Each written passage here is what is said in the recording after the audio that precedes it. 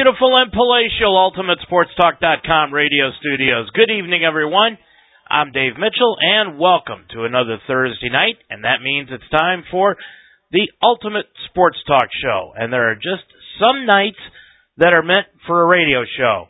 And tonight, it probably isn't one of them, because here in the state of Ohio, it is a gorgeous evening to be outside. I should be outside on my deck, and I'm going to tell you something. Some night, I am going to go out on the deck and do the show from the outside. The neighbors may look at me like I'm nuts.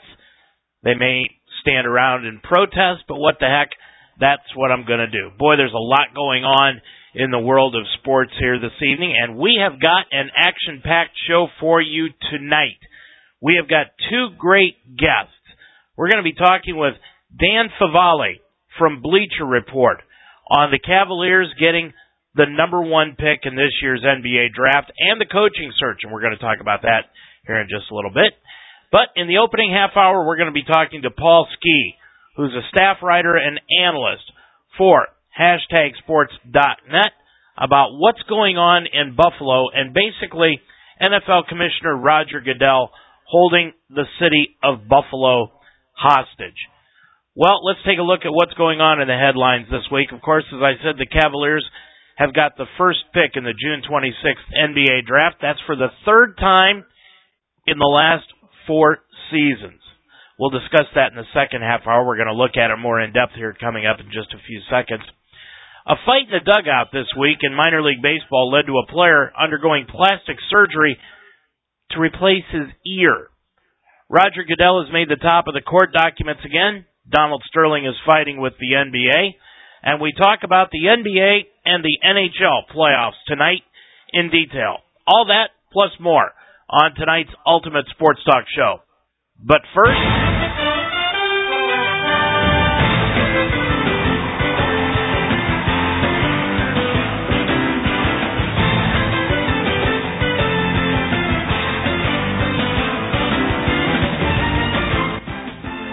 this is the beauty of live radio and the unfortunate way we schedule things when it comes to live radio. We probably should have flip-flopped our guests here tonight, but unfortunately we weren't able to do that because of some scheduling conflicts between the two people that we're having on tonight, Paul Sky and Dan Favale. But the opening story for tonight has got to be the NBA. We're going to talk about it right now, and then we're going to talk about it more in the second half hour. But the Cleveland Cavaliers, for the third time in 4 years, have gotten the first pick in the NBA draft. They had a 1.7% chance of getting the first pick, the first ping pong ball, in this year's NBA draft, and they did it. And in all honesty, when it was being held Tuesday night, I wasn't even watching it. I got a text and a phone call asking me if I was, and I was actually watching the Tigers-Indians game on Tuesday night. But immediately I flipped it over to see what was happening. And when the number 3 pick came up, and it was the Milwaukee Bucks, I got even more excited. And then when the number 2 pick and Dr. J was standing there next to David Griffin of the Cavaliers, and they announced that the 76ers had the number 2 pick, I about fell out of my chair. I mean, I could not believe that the Cavaliers, again, had the number 1 pick. And I'll tell you what, I'm convinced now more than ever that it cannot be fixed. There is no way the NBA would fix the actual draft in order for the Cavaliers to have 3 out of the last 4, unless they're trying to get LeBron back in Cleveland. Who knows? Nonetheless, there are plenty of questions as to what's going on with the Cleveland Cavaliers, and like I said, we're going to talk about that more with Dan Favale from Bleacher Report coming up in the second half hour of tonight's show. But who do you think the Cavaliers are going to pick? Now, the overriding idea is that there are only 3 players that are worthy of the number 1 pick. This draft, by far, is a lot better draft than last year's NBA draft.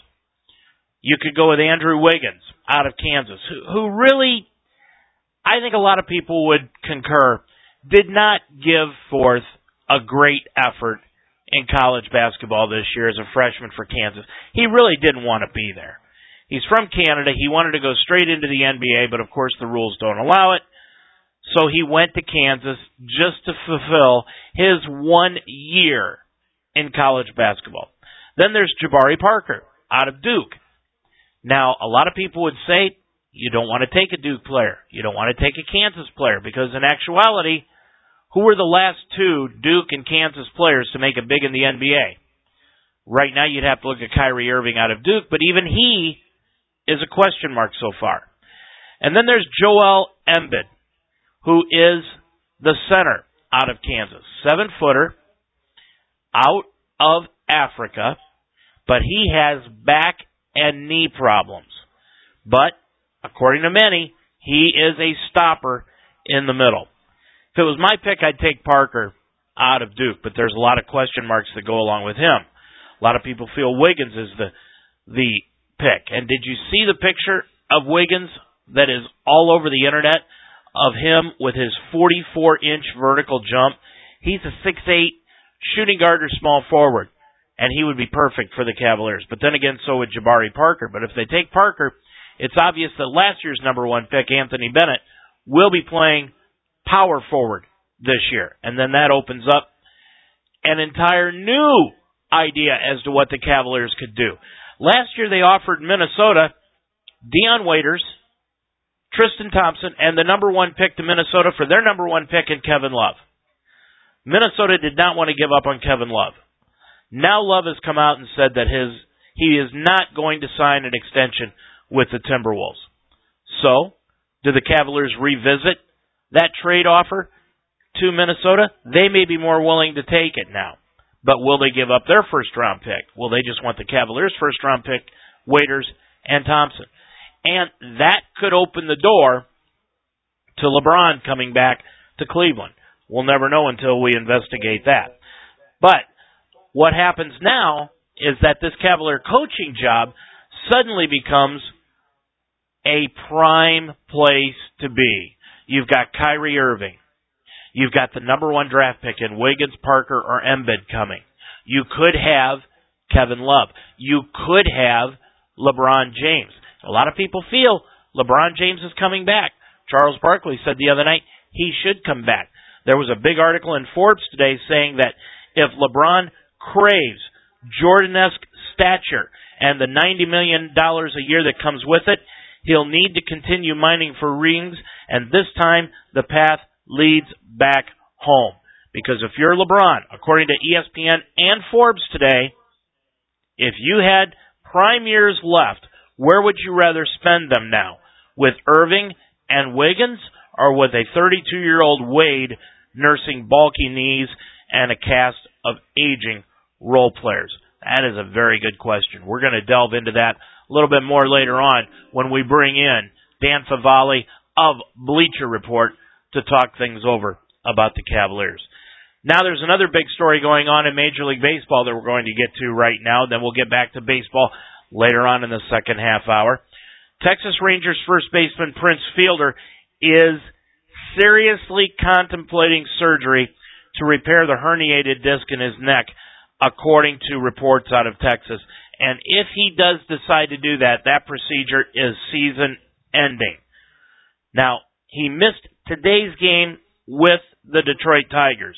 That's Fielder's former team.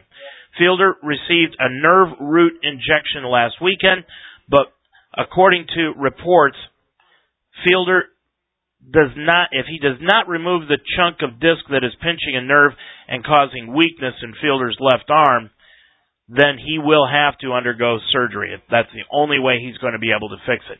He could either play through the weakness or have surgery, and no final decision has been made as of yet. Now, Fielder, as I said, was acquired from Detroit. It's his first year in Texas. He's hitting .247 right now with only 3 homers in 42 games. And obviously that weakness in his arm is probably the contributing factor. Now, the Rangers owe Fielder approximately $130 million through the year 2020. And although the team is built to win now, they need to do what is best for Fielder in the long term, given that investment. Like I said, we're going to take a look more at Major League Baseball, including the ear-biting incident in the minor leagues coming up in the second half hour.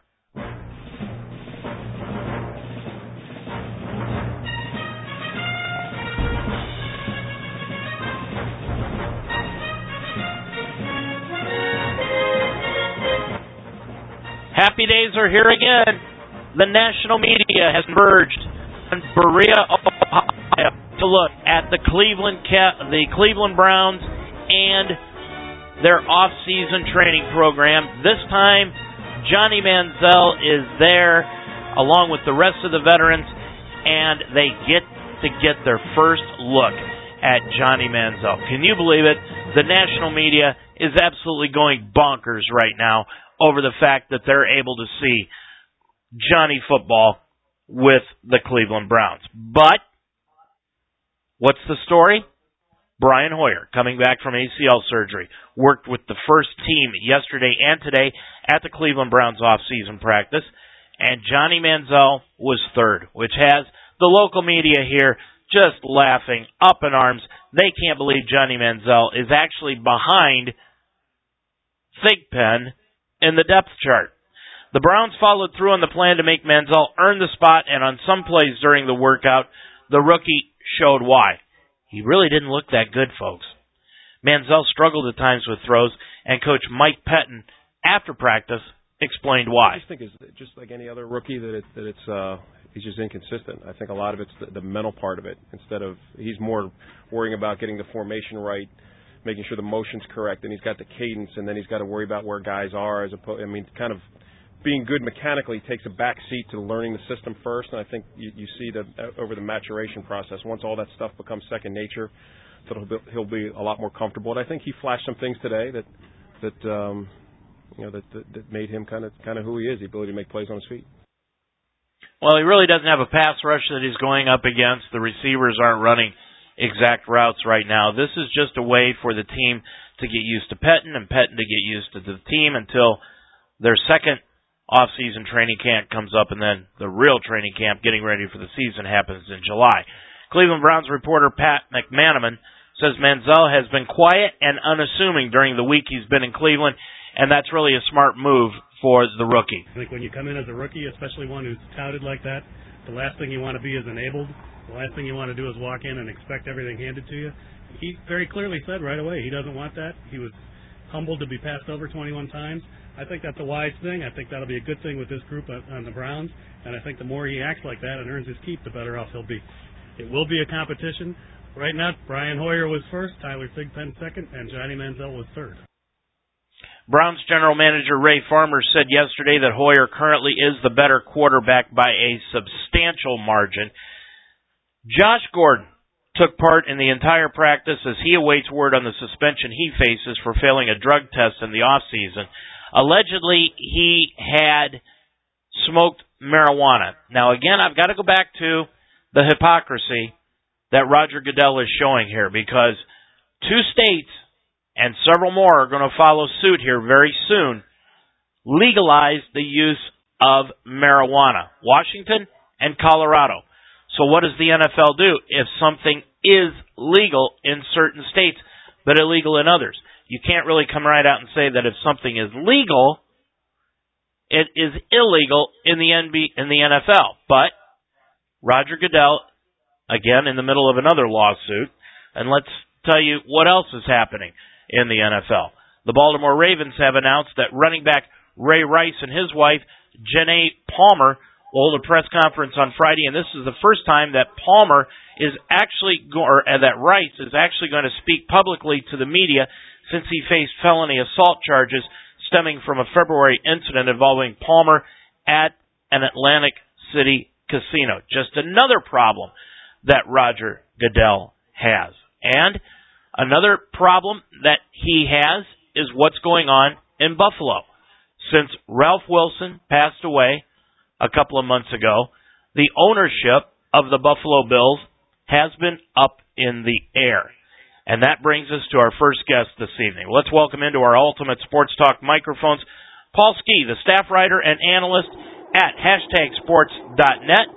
And he's based out of Buffalo, New York, and he can tell us what's happening there. Paul, thanks for joining us tonight. How you doing? I'm doing pretty well. I appreciate the time tonight. Yeah, I got to be honest with you. Buffalo's in a wee bit of a kind of precarious situation. As soon as Ralph Wilson died, which was of course unfortunate, but something that a lot of people have been preparing for quite some time. All of a sudden, talks of a new stadium came about. Roger Goodell's, talking about the Bills need a new stadium, so they formed a 21-person political stadium committee, which will probably accomplish next to nothing. And it's just been crazy. It's been absolutely crazy around here. Well, I can tell you that when the Browns left town, there were two cities that stuck up for the city of Cleveland, Pittsburgh and Buffalo. So the Cleveland fans are watching this situation with earnest to find out what's going to happen to the Bills. They'd hate to see the Bills have to leave Buffalo, but Roger Goodell has pretty much thrown down the gauntlet, hasn't he, Paul?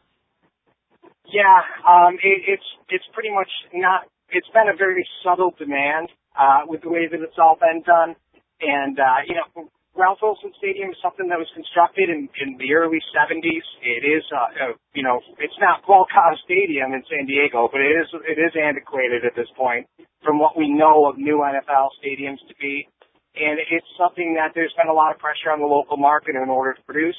And unfortunately, with no owner, you're kind of looking to the city and trying to get that all arranged. And of course, anybody that knows anything about politics knows that this stuff takes a significant amount of time to get done. And it really rears its ugly head, doesn't it, Paul? Oh, big time, it does. And in all likelihood, a new owner will be in place long before anything with the new stadium comes anywhere close to being accomplished. Well, the Toronto group that also involved John Bon Jovi, I read yesterday, has pretty much backed out of their offer to buy the Bills. What happened there? Again, there's a lot of vetting process. There's law firms involved. There's mortgage brokers involved, or Morgan Stanley involved, I should say. So there's a pretty ridiculous approval process that's happening right now in Buffalo, and you just don't know who's going to come from where, and even at this point, we don't know who potential owners are. Because everything is pretty much being filtered through the NFL, and they're keeping a pretty tight lid on everything. Pretty much every possible owner is purely speculation at this point. Well, for heaven's sakes, don't let Roger Goodell recommend somebody. He recommended Jimmy Haslam, and look at the trouble he's in. Yeah, whoops. Very much so. Now, Buffalo has played a home game a year in Toronto.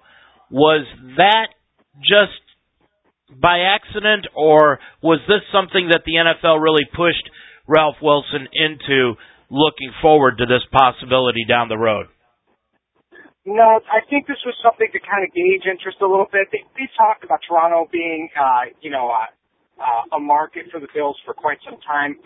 Ultimately, I don't really know if that's necessarily true, but just like when new stadiums come about, all these crazy reports surface that may not be completely factual. So they talk about Toronto being a market for the Bills. There are a bevy of Toronto and Canadian-based fans, but a lot of them really prefer the Bills to be in Buffalo. So it doesn't seem like it's something where they want the Bills necessarily to relocate in all likelihood. I think the Bills saw an opportunity to make a lot of money for really not a lot of work. Mm-hmm. Paul Ski, our guest here tonight from #sports.com. Paul, what's your gut feeling? Will the Bills stay in Buffalo, and will they get a new stadium? I think the Bills ultimately will end up with a new stadium at some point.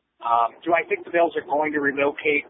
I have to assume not at this point, because I really, through the vetting process, and of course we don't know the terms of the last will and testament to Ralph as far as what he expects the team to do. You have to speak to that. So I don't think the Bills end up relocating. I do think at some point they end up with a new stadium. When exactly that will be, probably years down the line. But we do expect to see some movement in ownership. They say the earliest it could even possibly be completed is October, and I think that's probably optimistic at this point. Any names that you're hearing that could be involved in the ownership change? Yeah, I mean, your typical names that are involved in Buffalo ownership.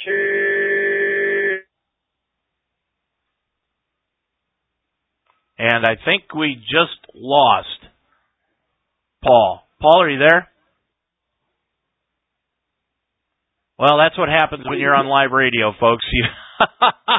Somehow on his cell phone, we lost Paul, but we hope to get him back here in just a second. But like I said, we were looking for some names that could be involved in buying the Buffalo Bills and keeping them in the city of Buffalo and hopefully getting a stadium. I know one name that I had heard prior to his illness was Jim Kelly. And, of course, Jim Kelly right now is going through some health problems of his own, suffering from cancer in the jaw, which had come back. So hopefully Jim Kelly will be able to get back into the swing of things and maybe be one of them.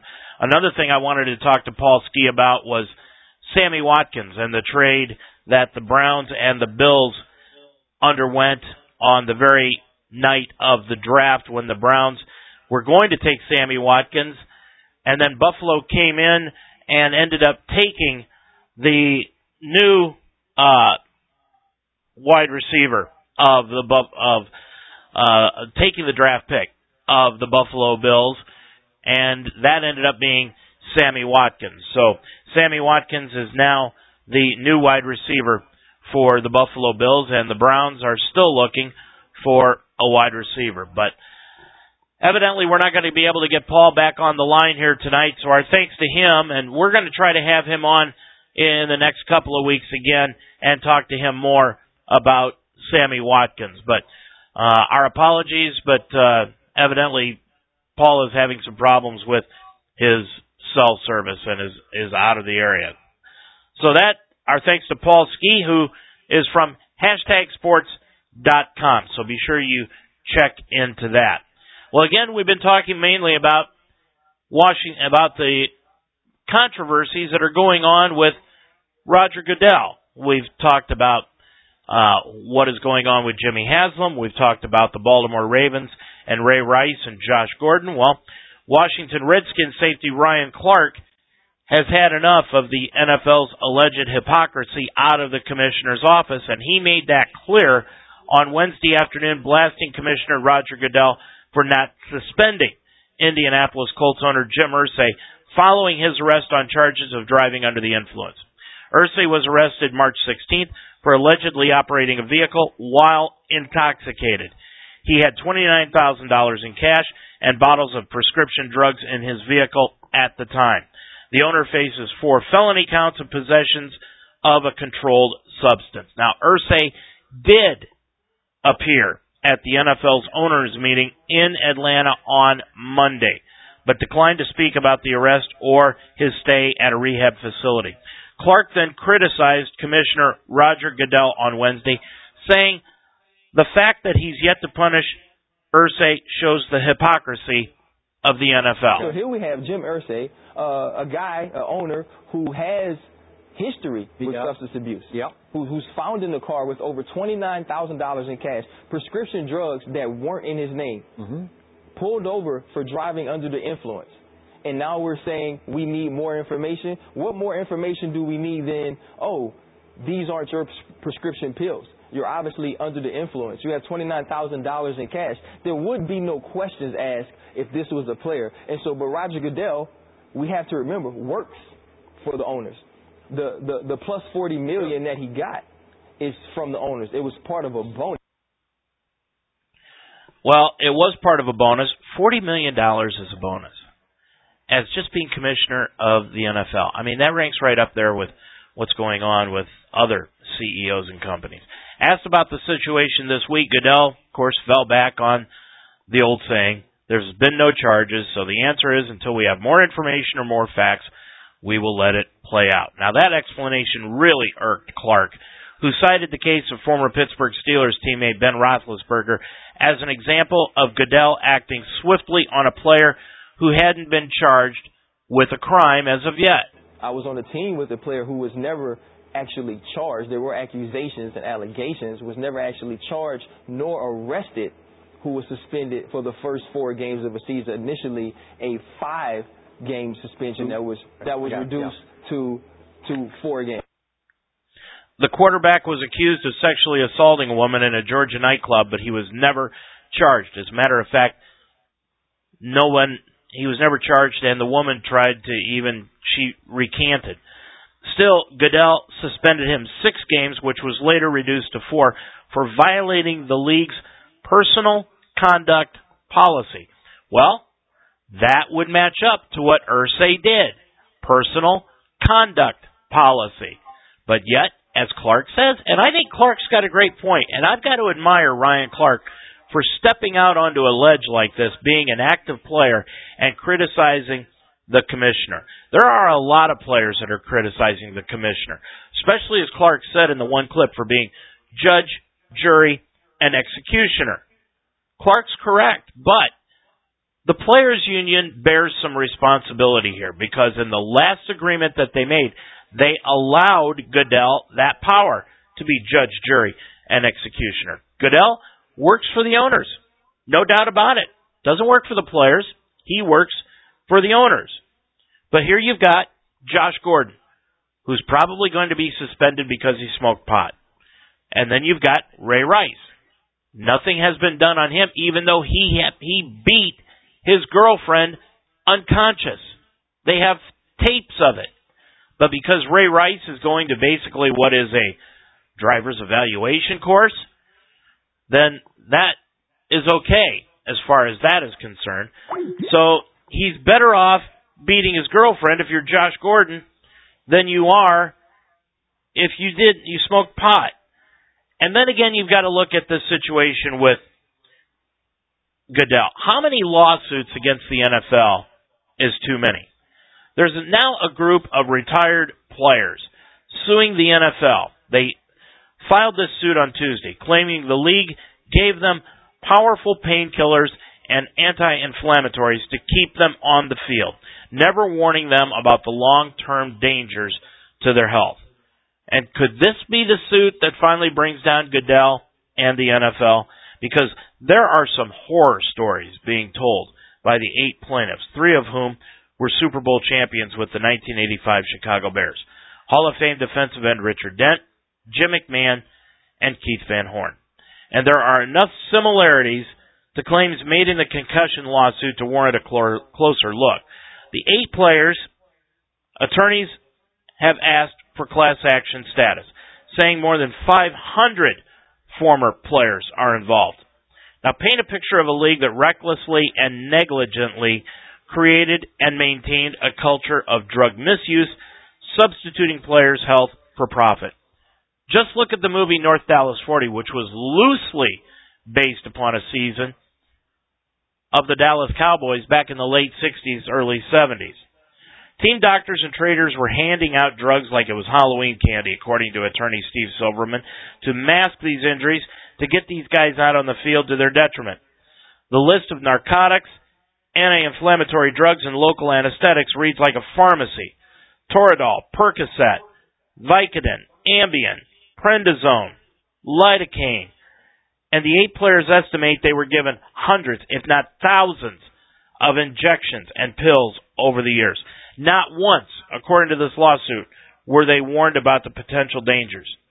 This suit comes as the NFL is still trying to persuade a federal judge to accept a $765 million settlement with another group of former players who claimed the league hid or ignored the devastating effects of concussions and other head traumas. It's just amazing. And those lawsuits, on top of now, the United States Senate is throwing some serious muscle behind the attempt to convince the Washington Redskins to change their name. The New York Times is reporting that 50 senators have signed a letter to the NFL asking the league to do so. The NFL can no longer ignore this and perpetuate the use of this name as anything but what it is, a racial slur, said the letter. We urge you and the NFL to send the same clear message the NBA did, that racism and bigotry have no place in professional sports. Now, this letter was circulated by Washington Democrat Maria Cantwell and was endorsed by Reed. The letter was not circulated among the Republicans. The letter, the New York Times says, referred to the NBA's quick action against the Clippers, owner Donald Sterling said after he was caught on audio tape using racial slurs and soon after was basically kicked out of the league. All along, Redskins owner Daniel Snyder has declared that he won't change the name. And you know what I think of this? It's nice to know that the U.S. Senate has time to devote to some issues and not to others. Well, the city of Minneapolis has managed to pull off a coup. They are going to get Super Bowl 52. And it was basically a voting upset at the league owners meeting over New Orleans, which lost the bid for the game for the first time in 11 tries.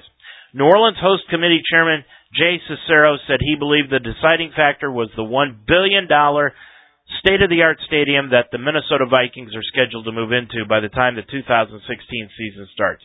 The futuristic, multi-purpose venue will have a capacity of 65,400 regularly scheduled seats, but will expand to 72,000 seats for the 2018 Super Bowl.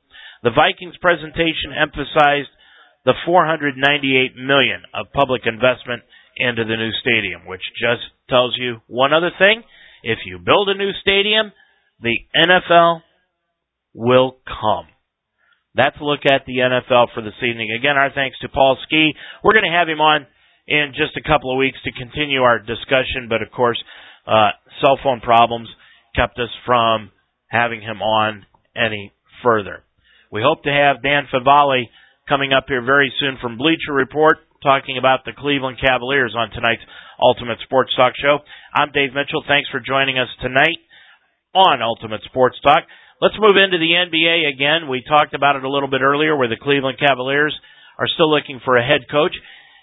And this just came across from Bleacher Report also that the Cavaliers are interested in speaking with Florida head coach, the Florida head coach, about their head coaching position.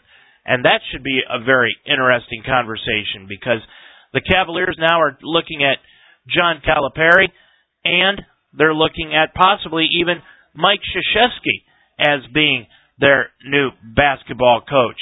But now they want to throw another name into the mix, Billy Donovan.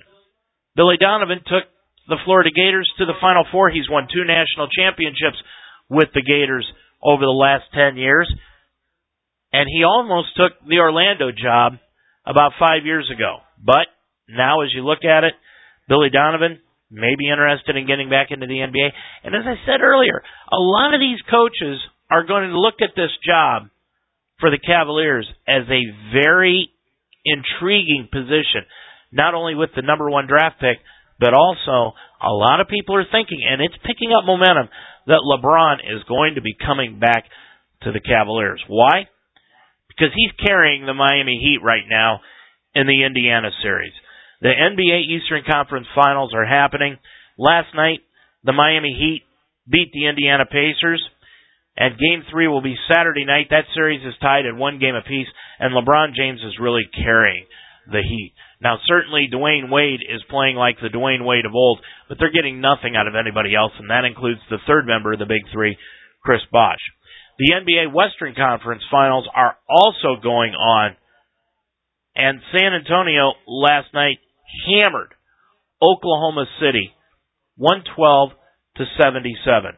That puts the Spurs up in the Western Conference 2-0, and they have won those first 2 games by a combined 52 points over the Oklahoma City Thunder. Westbrook and Durant, I'll tell you what, I don't think that they're going to be able to coexist any longer after this series and hope to win a title. But let's look now at what's going on with the Cleveland Cavaliers. And that gives us an opportunity to talk about them with the Bleacher Report's lead reporter on the Cavaliers, Dan Favale. Dan, I hope I'm pronouncing your last name correctly, am I? Yes, you are. Great. Dan, thanks for joining us here tonight on the Ultimate Sports Talk Show. I'm Dave Mitchell. How are you this evening? I am great. How are you doing? Doing just great. Thanks for joining us here tonight. Got to talk to you about, first of all, what was your thoughts on Tuesday night when you saw that the Cavaliers had the number one pick? Was it like everybody else? You just couldn't believe it? I was utterly shocked. There's no other way to describe it. Just that, oh, not again feeling was incredible. I said at the top of the show, Dan, I think this proves that the NBA does not fix the draft lottery, because why in the world would they fix it for the Cavaliers to get it 3 out of the last 4 years? No, they wouldn't. It would be. It's ludicrous that people think that it's rigged anyway. I think in a way it was almost good that the Lakers, or neither the Lakers nor Celtics, made it into the top 3 or won the number 1 overall pick, because you would have had conspiracy theorists coming out of the woodwork, and you still have people talking about, oh, they keep giving the Cavs all these picks to get LeBron, but I mean, it's living proof anyway that no matter how many first-round picks you get, you're not going to be good, and the Cavs are just proof of that. Absolutely. Okay. The consensus theory is that the Cavaliers, if they keep the pick, it will either be Andrew Wiggins, Joel Embiid, or Jabari Parker. If you are picking for the Cavaliers, what's your pick? For me, it has to be Wiggins. They've needed someone like him since LeBron left. He's almost like LeBron's protege in a sense. They declared him the second coming of LeBron before he started playing in college, and that chatter's kind of died down, but the Cavs need that athleticism in transition next to Kyrie Irving, another guy who can handle the ball, create his own shots, and Dion Waiters really isn't that athletic ball handler who can thrive in transition that they need. Joel Embiid is a definite possibility, though, because you look, the Cavs want LeBron James back, and why are you going to draft Andrew Wiggins or Jabari Parker if you're going to try and make a play for him this summer or next, and they do have a need down low? So if their plan is to go after LeBron and they feel really good about their chances of landing LeBron, I would expect them to draft big with Joel Embiid. If they draft Wiggins, is he capable of playing the shooting guard spot and they could bring Waiters if they keep him off the bench? I don't think Wiggins is. I think he'd be a little bit big for the shooting guard spot in my mind, but he's even talked about playing the 2 guards, so that's something to look at. And he is versatile. It's almost like you can say that LeBron can play whatever position he wants. Wiggins, as long as he's aggressive, can definitely defend any of the perimeter positions. So I guess there's the opportunity for him to play at shooting guard. I just don't know if that will help him hone his skills to the best of his ability. The thing that scares me about Embiid, Dan, is his knees and back. I mean, and from what I understand, the Cavs are checking him out feverishly to see if that's okay. But, you know, we drafted a center a while ago in Zydrunas Ilgauskas that had bad feet, and we had to wait 3 years for him to actually be a proven player on the floor. Are they willing to wait a year or two for Embiid to not only get over his physical incapabilities, but also get used to the NBA grind? I don't think they're willing to wait for anybody. I think if it's determined that Embiid needs a few years before he could be used to the NBA grind, that they won't draft him. This is a team with an impatient owner that wants to win now. So if there is a red flag with Embiid, and I know he's had back issues since high school, I don't think they'll draft him if they're that worried about having an immediate impact. I mean, you look at Embiid, and I was reading the other day, someone or a scout said that his basement is Serge Ibaka and his ceiling is Hakeem Olajuwon, which is great, but this isn't a center's league in the NBA anymore. If they even have the slightest inkling that he may take time or that his health isn't 100%, you have to go somewhere else with this pick.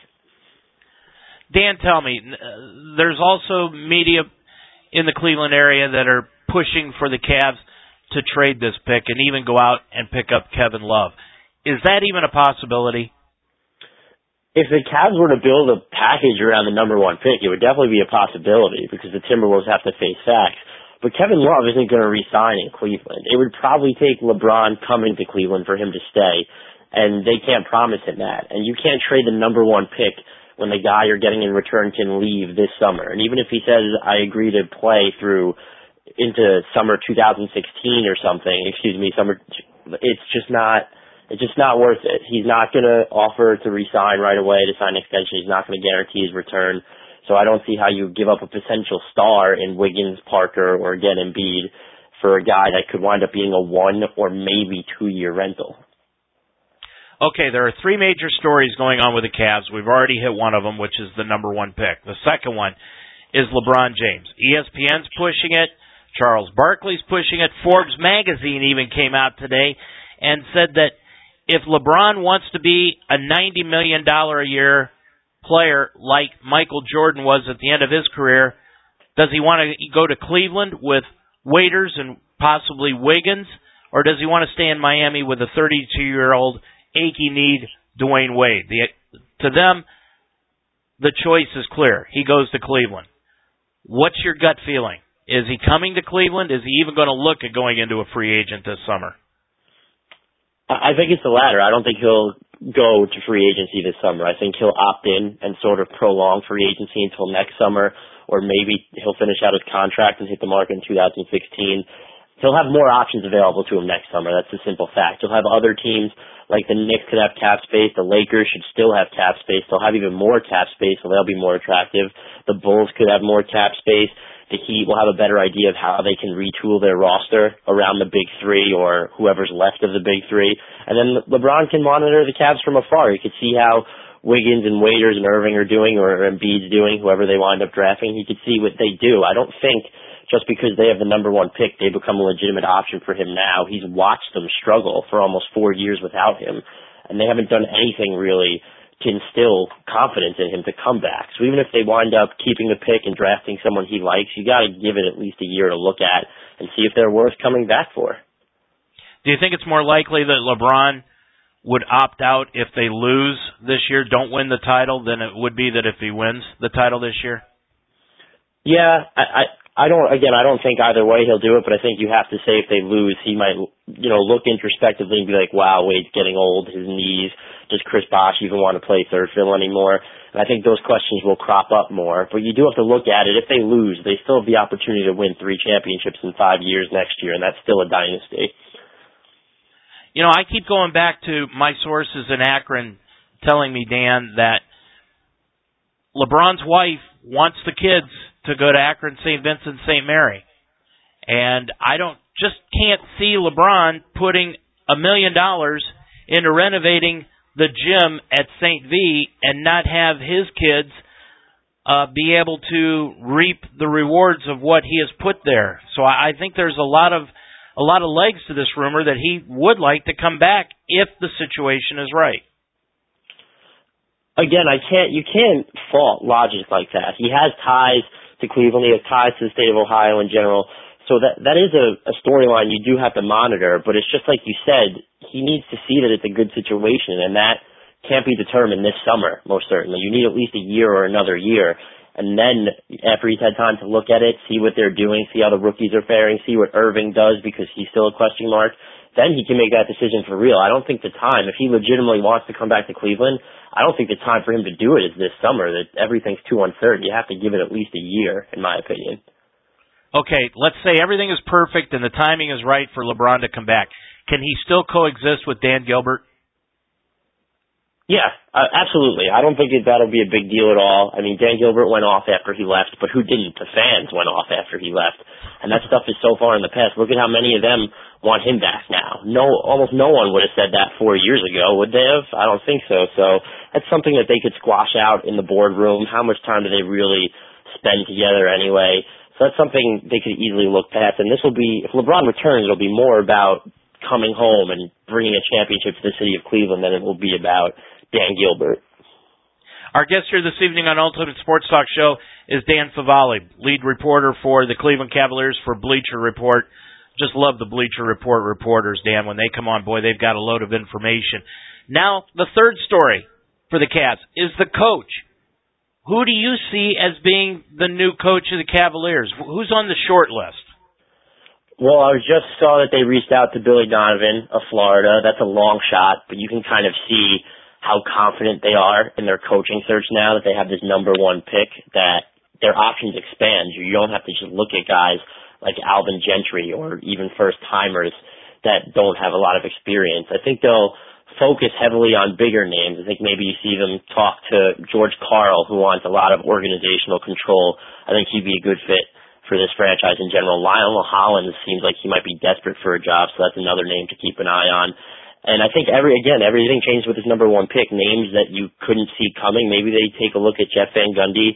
Maybe they try and get Fred Hoiberg out of Iowa State. It's just the options are abound right now. And my pick right now, if I had to pick one name, would still be George Karl. But again, this number one pick changes everything. I feel they could essentially have their pick of the litter of what's out there. Let me ask you a question. My pick for the job is Mark Price. Why is he not even being considered? Well, I think at this point, and it's in a situation where fans in New York have to get used to this too, is they want to see big names. You want to see that next big move, and I don't think Mark Price would be that big of a move. Maybe it's a smart move from a schematic standpoint or a strategical standpoint, but fans want to see a splash, especially in Cleveland where they haven't made the playoffs in 4 years. They want to see an established guy come in and be a symbol of hope for this team that they haven't had in almost a half decade. So that's part of it. The media manufactured a lot of this and drums it up. And the Cavs might want to save face and go after these big names too. So that's absolutely something to consider as well. See, I think Kyrie Irving is the same type of ball player that Mark Price was when Mark played. And I think, you're talking about Lionel Hollins and Jeff Van Gundy. George Karl, would bring some excitement. But I think you bring Mark Price into this organization, and I really believe, Dan, that it would cause some excitement to ripple through the Cavalier fans and probably some of the Cavalier media, and the players would even have to treat him with respect because all they got to do is look up in the rafters and see his number up there. And he could teach Kyrie how to run that pick-and-roll offense. I agree with you on those points. I mean, you do have to wonder how players view something like that, though. It's tough to say if they're going to look up and that respect is just going to be in the rafters. You would hope, but they're a young team. They might be better off being guided by someone who's been here and done this and won this before. But you're absolutely right that he's going to know how to run an offense with Irving in it, so that's something definitely interesting to consider. You have to look at a guy also who hasn't generated much buzz for the job. I've heard him mentioned a couple of times, but Mark Jackson might be good for this team because he really rallies his players, and I think that's what Cleveland needs most. We can talk about this from an X's and O's standpoint, from a reputation standpoint, but this team had a sense of dysfunction to them last year. You really want that sense of camaraderie. And the Warriors, through all the garbage they were wading through last year, they had that. So Mark Jackson would be an interesting choice for this job if he's willing to relocate because he can get that connection with players, especially point guards like we're talking about now. So that's another name I'd keep an eye on moving forward. Were you surprised that Gilbert did pull the trigger on Mike Brown? No, not at all. I got the sense that he didn't even want Mike Brown back in the first place. It was Chris Grant that really pushed for him. I can't believe they gave him a 5-year deal and they fired him with 4 years left on it. But again, that wasn't shocking. I don't think he wanted him in there at all. That was kind of Grant's pet project, just like some of these draft picks that have plummeted. So that wasn't a surprise to me at all. I mean, it's hard to believe Mike Brown's going to be paid for the next 5 years, next two from two teams, for not coaching. Yeah, I was kind of hoping he'd get another job before next season, so maybe he'd get fired and be paid by 3 teams at the same time. Hey, real quick, Dan, final question. What do you think the chances are the Cavaliers keeping Steve Hawes? I'm not really concerned about Luol Deng, but Steve Hawes I would love to have stay with this team. I mean, they're going to let the market dictate his value, and again, everything's going to hinge on what LeBron decides to do, but I think he comes back. I think that might be a great situation for him. He's never really gotten to play with a point guard like Kyrie who can do the driving kick, and he's a floor-spacing big that they haven't had in a really long time. So I would be shocked if they let him get loose again. If someone offers him a crazy contract, he could leave, but he was a really good fit for them while he was there, and I would be absolutely shocked if he left. Or if they let him get away, for that matter. Okay, so George Karl's the coach in your mind, or Mark Jackson. Let's just say either or. Kyrie stays, Steve Hawes stays. They draft Wiggins. Is this team a playoff team next year? I'm going to say yes. I think that would give them enough pieces, maybe some stability if you can bring in the right coach. And that number one draft pick, like they literally cannot get it wrong unless they pick, they go off the radar and pick someone who wasn't projected in the top 3. There are just so many guys that are going to make an impact, and that's going to go a long way because Irving, I know people like to talk about Waiters' potential, but Irving needs a sidekick, and I think this is the year that he can finally get it, be it in free agency or coming out of the draft with one of Parker, Wiggins, or Embiid. Okay, so final question. I've got to ask you this. Is the number one pick going to be made by the Cavaliers before they name a coach, or will they name a coach first? I'm going to say they name a coach first. That would be a smarter play for them. I'm going to hold you to that one. Feel free to do that. Hey, I'll tell you what. Whenever I have somebody from Bleacher Report on, they come in, and I want to keep them on for another half hour because they give me so much information. And Dan, you have not failed to deliver. Believe me, a lot of great information there. Thanks a lot. We'll have you on in the near future. Okay? No problem. Thanks for having me. Take care. Thanks a lot, Dan Favale from Bleacher Report. And like I said, those guys, when you have them on, boy, they always give us a ton of great information. And right there, he thinks it will be George Karl, the new head coach, or Mark Jackson, formerly of Golden State. Wiggins will be the number 1 draft pick, and LeBron stays in Miami for one more season. Well, you know, the Cavaliers over the years, they've had number 1 picks. Austin Carr, Brad Daugherty, of course LeBron, Kyrie Irving, and Anthony Bennett. Well, Anthony Bennett got some bad news today. The NBA announced this year's all-rookie team, and this season was not an awesome one for first-year players, believe me. Michael Carter-Williams won the Rookie of the Year award from Philadelphia, despite only shooting 40% on a team that only won 19 games. And unsurprisingly, he headlined the first team. So here's the first team. Here's the all-rookie team. Michael Carter-Williams, Victor Oladipo from Orlando, Trey Burke of Utah, Mason Plumlee of Brooklyn, who really came on for Brooklyn, and Tim Hardaway Jr. of the New York Knicks. Now, the second team included Kelly Olynyk of Boston, Giannis, Antetokounmpo. Try saying that one quick 3 times, and if you're sober, of the Milwaukee Bucks, Georgie Deng of Minnesota, Cody Zeller of Charlotte, and Steven Adams of the Oklahoma City. And where was Anthony Bennett? He received 1 second-team vote. Probably had to be somebody from either Toronto, which is where he's from, or Cleveland, which is where he plays. Nonetheless, tell you what, Anthony Bennett better get on his bicycle, get his weight down, improve his game, and get back to the Cavaliers before next season. The Los Angeles Clippers owner, Donald Sterling, has until May 27th to respond to the NBA, which on Monday initiated a charge seeking to terminate all ownership rights in the franchise, the NBA announced. Sterling, who owns the team with his wife Shelley through a family trust, will also be allowed to make a presentation at a special Board of Governors meeting scheduled for June 3rd. Now, the key word there is trust. It's very hard to break a trust. And the trust actually owns the team, not Sterling. Sterling can actually be the guardian of the trust, but it's the trust that owns the team. And this could be the major problem for the NBA in this case. They could force Sterling out, but the trust will still own the team, and they cannot force Sterling out as guardian of that trust. So on Monday, this could be the major problem for the NBA. Now, the NBA released a summary of the charges, and they're trying to say that in the course of the investigation into Sterling's conduct, it was discovered that relevant evidence was destroyed, falsified, and misleading evidence was provided to the NBA's investigator, and the Clippers issued a false and misleading press statement regarding this matter. Gee, like that never happens in the NBA with anything. Everybody issues false press statements in the NBA, NFL, Major League Baseball, or the NHL.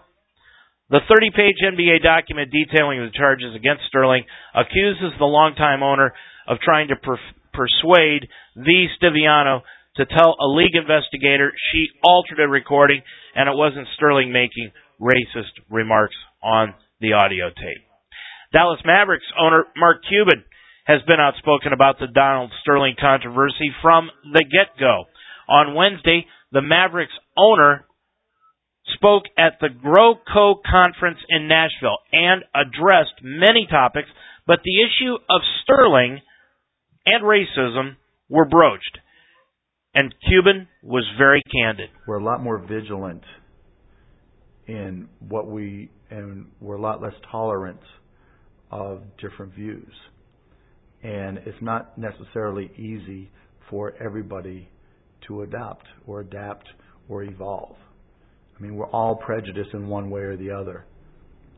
If I see a black kid in a hoodie and it's late at night, I'm walking to the other side of the street. And if on that side of the street there's a guy that has tattoos all over his face, white guy, bald head, tattoos everywhere, I'm walking back to the other side of the street. And the list goes on of stereotypes that we all live up to and are fearful of. And so in my businesses, try not to be hypocritical. You know, I know that I'm not perfect. I know that I live in a glass house and it's not appropriate for me to throw stones. And so when I run into bigotry in organizations I control, I try to find solutions. Very poignant remarks by Mark Cuban. And can you actually look yourself in the mirror and say that he's wrong? I can't. I think he's absolutely on the money.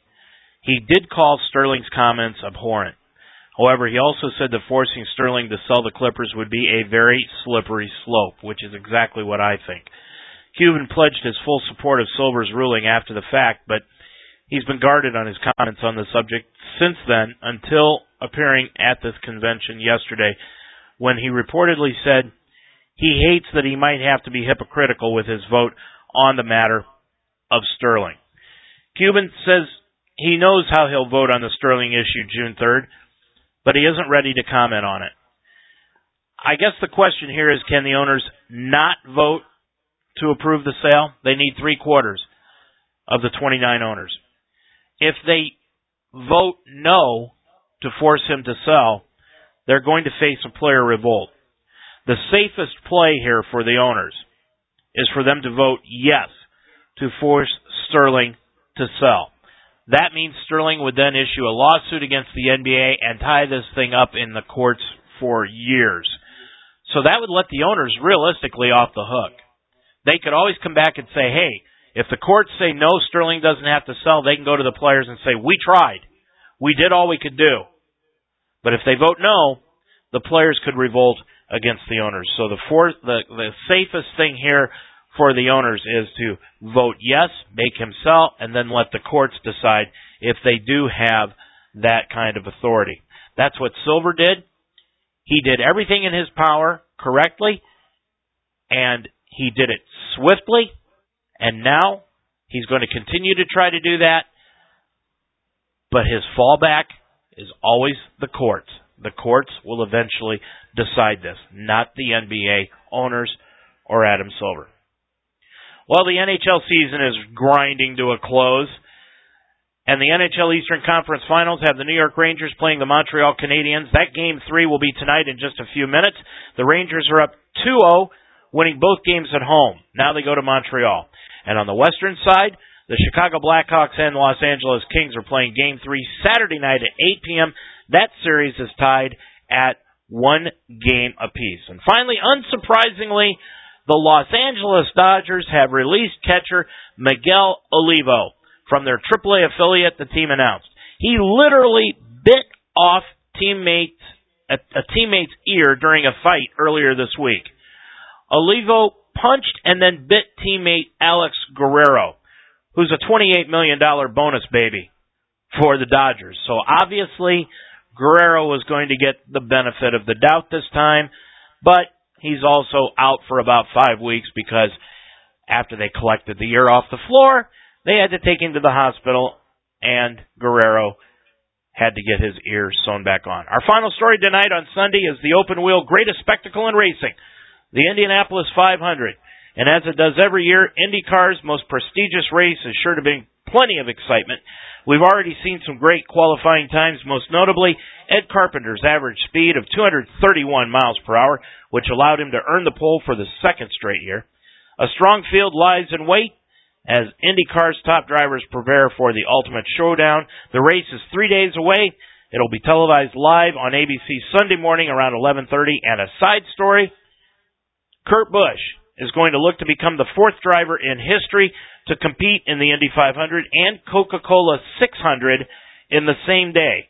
He'll start in the 12th position at Indy on Sunday, and if he can complete both races, it will be a feat in its own. And should he win one or both of them, he'll probably go down as one of the all-time greats. That's going to do it for our show here this evening. On a personal note, I'd like to send a heavenly shout-out to my sister, who would have been 50 years old today. She died 27 years ago in a house fire. So I would like to send out my thoughts to not only my family, but also everyone else who knew her years ago. Patricia, we'll see you soon enough. Also want to thank our guests here this evening, Paul Ski from #sports.com and Dan Favale from BleacherReport.com, talking to us this evening on the Buffalo situation and the Cleveland Cavaliers' #1 draft pick and their coaching situation. Don't forget Memorial Day is coming up on Monday. And, of course, remember our fallen and also our veterans who have made this world the place that it is today. We've also got our Ohio Baseball Weekly show coming up Monday night at 9 p.m. Mark Donahue and I will be talking about the Cleveland Indians and the Cincinnati Reds. Our thanks to Greg Mitchell, our producer, but most of all, our thanks to you for listening here this evening.